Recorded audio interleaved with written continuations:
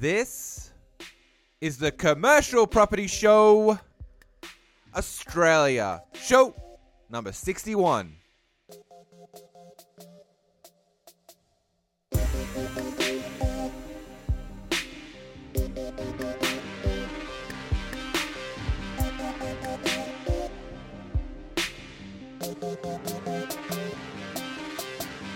Every single market has a magic number that you're always trying to get to. So 2 years ago, we were looking for 7 caps.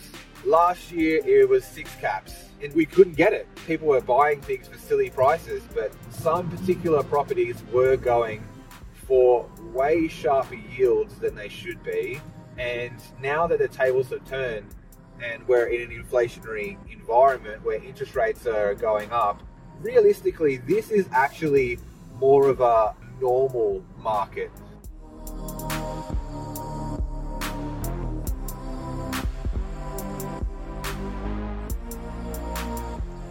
Hey commercial property community, thank you so much for joining me again today. My name is Andrew Bean. I am the host of this podcast, The Commercial Property Show, the #1 commercial property podcast in Australia, thanks to you guys. So I have another awesome podcast for you today. I actually recorded this on my way back from Foster to Sydney. It was a 4-hour drive, and I just had a lot on my mind, and I wanted to share it with you guys, and here it is. So today I wanted to talk about the capital city myth, and in this recording I think I call it the capital city curse, because it kind of is. It's basically why people think, or people have this perceived conception that capital cities are safer to invest in, and you can see this in also the cap rates, because cap rates are lower.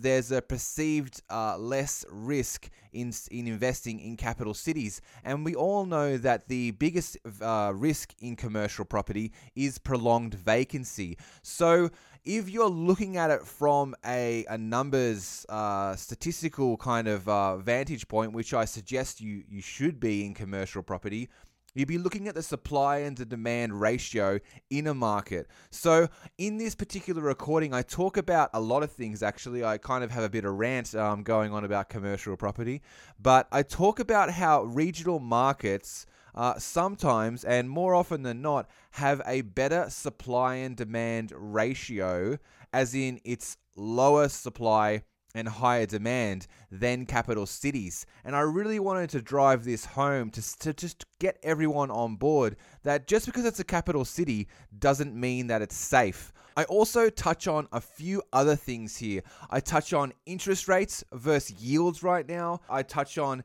how high interest rates can go until your commercial property could potentially be underwater. And I talk about maybe like an average there on what you should actually look for. And if you also want to check this out for yourself, I do have an inflation risk analyzer spreadsheet, so you can check it out for your particular investment. I talk about also why commercial property can weather a storm, and that's in relation to that spreadsheet. Also, I give you my top assets of choice for 2023. So I hope you guys enjoy it. I have a blast recording it, as I always do, talking about commercial property. So without any further ado, here it is. But first, if you haven't checked it out already, and I know a lot of you already have because I've been crazy busy with all the consultation calls, but I've opened up a whole bunch of new services in my commercial consulting business, all aimed at helping you guys, the investors and other professionals, not only just getting the job done, but educating yourself along the way. They're all about educating you as the investor so you can do it for yourself as well. Whether that's crunching the numbers on a commercial property, figuring out the best market or location or area that you want to purchase in, giving you advice on a specific deal that you're looking at to making sure it stacks up, to even doing the due diligence for you and educating you how we actually do due diligence on commercial property. All of these services are geared at helping you, the investor, educate yourself and not breaking the bank. Or if you're just looking how to add value to your property and you can't figure out yourself and you need someone to look over your property to figure out how you can force crazy value onto that property. If you want to check out what I'm doing, go to www.andrewbean.com.au. Book in a free consultation. I only take on 5 new clients per month, and I'm totally booked out now until mid-March. So if you guys want me to help you in future, jump on, get a free consultation so we can figure out the best ways I can help you out with your commercial property journey. Hey guys, how you doing? Andrew Bean here from the Commercial Property Show. I've just been on a 4-hour drive to get to one of my clients' self-storage facilities because I'm helping them improve their facilities and their self-storage operations. So I drove up to Foster today. It took about 3.5 to 4 hours, including breaks. And I just thought I'd share what I found and a few aha moments that I had about commercial property in general. And maybe I'll touch on self-storage, I don't know. But I just wanted to basically talk about the capital city curse. People seem to think that commercial property is less risky in capital cities. It's really ridiculous to actually think that or have that in your mind because there's so much opportunity outside of capital cities. It's ridiculous. I already knew that, but this trip, it's really reconfirmed with me that there's just so much more opportunity outside of, say, Sydney, of course, and probably outside of Brisbane as well, in those towns and little regions. Even if they have 50 or 60,000 in population, there's so much opportunity there. Like, say, for instance, look, so Foster today, there's absolutely no industrial property to rent, right? So I believe that Foster Turncurry has a population of around 30 to 40,000 or something like that. I'd have to check CP data to get the actual stats, but just off the top of my head, it's 30 or 40,000 population. And there's absolutely no rental property for industrial property, right? But there seems to be a whole lot of opportunity for industrial land there. Lots of hard stand that you could potentially build warehouses on. Self-storage is going nuts there. Very rundown facilities that are ripe for development. I actually found an awesome facility. If you know or heard me speak about self-storage before, by me saying it's awesome, it's completely run down and ripe for development. It had absolutely no security gates around it. It was so run down. The roads were just dirt and grass and so much extra land there that they could have used. And it's just been neglected. The whole property was neglected. So for someone like me who is an active investor that is happy to roll their sleeves up and really jump into these properties to add value to, these are really big opportunities that you just don't see in capital cities. Say, for instance, people have this false belief in their mind that there's less vacancy in capital cities. And it's just not true. It's really not true because it comes down to the supply and demand of the actual market. So if you're looking at like a capital city, there's going to be heaps of supply. So there's always going to be lots of supply and there's always going to be lots of demand. That's for certain. In, say, a Sydney, there's always going to be lots of demand. But the supply-demand ratio is nowhere near as tight as a location that's outside of a capital city that, say Foster, for instance, it has 40,000 in population, but there's absolutely no vacant property, no industrial property to rent. So the demand is ridiculously high because there's none available. And you could call agents and confirm that. There's also no supply. So which do you think is safer? It's a capital city. It's going to cost you more to get in. You're going to have a lower return. Sydney hasn't been investable for investors like you and me for years. Whereas Brisbane's obviously has been really, really hot recently, and particularly through this last boom, it went absolutely nuts. And every single market has a magic number that you're always trying to get to. So 2 years ago, we were looking for 7 caps. Last year, it was 6 caps, and we couldn't get it. People were buying things for silly prices, but some particular properties were going for way sharper yields than they should be. And now that the tables have turned, and we're in an inflationary environment where interest rates are going up, realistically, this is actually more of a normal market.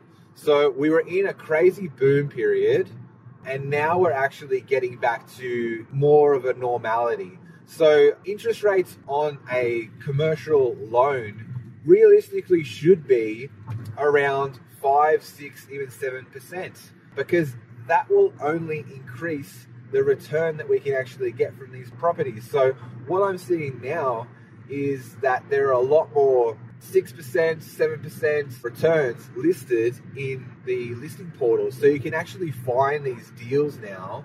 You may have just heard me say, interest rates should be 5, 6, 7%, and the return on the commercial property should be 6, 7%.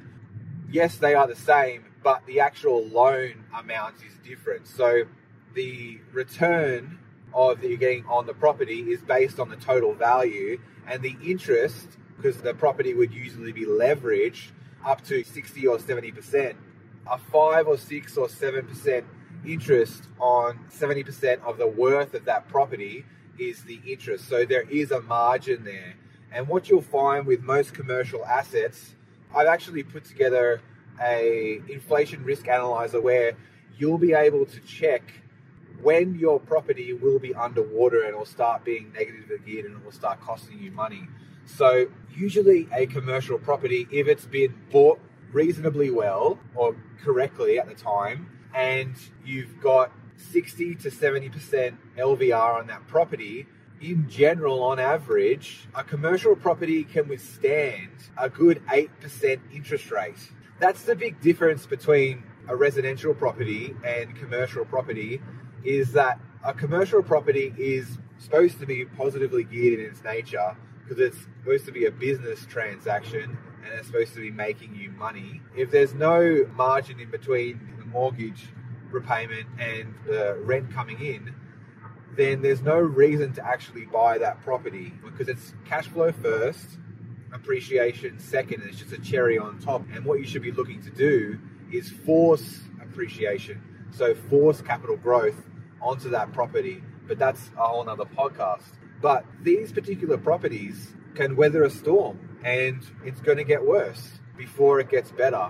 But this is actually back to a realistically normal market. So I'm really excited about what's coming, because I'm still starting to see a lot of good deals come to the surface now, and buyers and particularly selling agents are starting to be more realistic. So it's fantastic to see. And of course, there are still some stubborn sellers, and there are still some assets that haven't really seen much of a change, but we'll see what happens.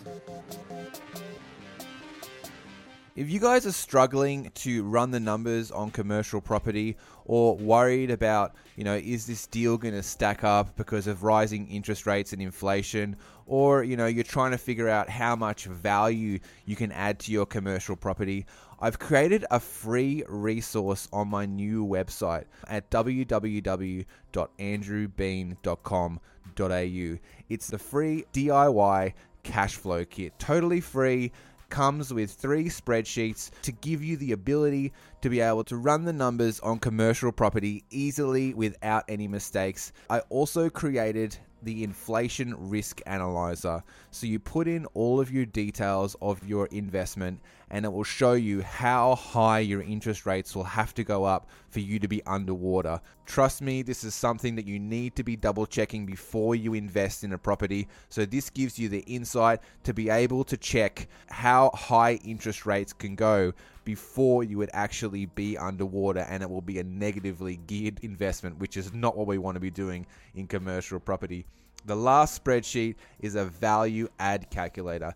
This gives you the opportunity to be able to calculate how much increased equity you can have on the property by forcing value, by forcing income onto the property. This is a really cool spreadsheet because it gives you exactly to the dollar how much extra value you can add to the property. I designed these free spreadsheets to be really, really easy for everyone to be able to use, and it's my gift to you guys for being such awesome listeners and making this show so huge. So go to www.andrewbean.com.au Download the free DIY cash flow kit today and start running numbers on commercial property like a pro. So getting back to the capital city regional debate, when you're looking at it, there's no reason why you shouldn't be looking at places outside of capital cities or outside of your market because of the opportunity. So if you can find a property, say, in a regional part of Australia or outside of a capital city that you can still get to, like in a couple of hours, like 3.5 hours today, and there's a huge opportunity there for really tight vacancies, you can also add value to that property. Yes, it's lower in population, and yes, you might be getting less rent for it, so it's going to be cheaper to buy.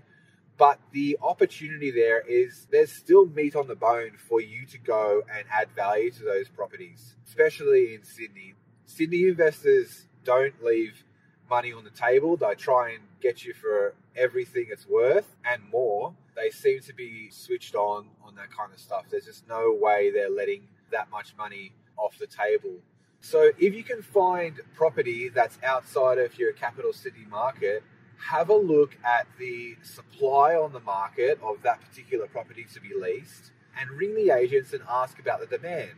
Ask them, are you getting calls about leasing that commercial space or that warehouse space or that retail space? And really understand the real demand in that area before you make judgment on the area being that it's more risky because there's less population. It's just not true. There's plenty of areas in Sydney right now and also in Brisbane that have higher vacancy rates than regional centres. I just don't understand why people have that false belief that they think that investing in a capital city is safer than investing anywhere in Australia that's not a capital city. It's just not fact. And they don't look at any figures. And there are heaps of places that you can go and check all of the history for the last 12 months of what's actually been happening in that market. You can go check what are the sales been, what are the new leases in the area.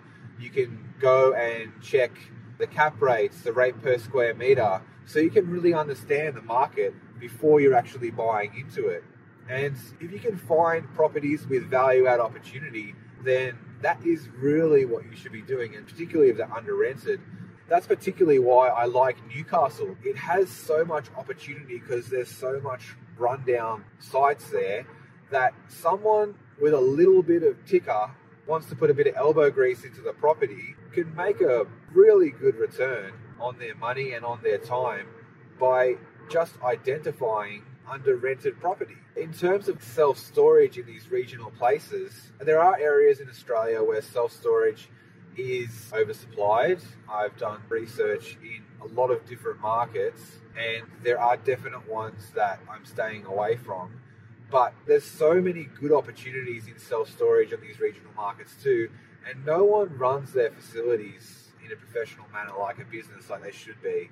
Self-storage is still the number one asset of choice for me, and then followed by industrial property, and that's run down industrial property. That's not maxed out, a 5-year lease, great tenant. It's run down industrial property that I can add value to by improving the whole building, raising the rents, putting in a new tenant with a really nice long lease with fair but really good annual increases. That's the type of property that I'm talking about.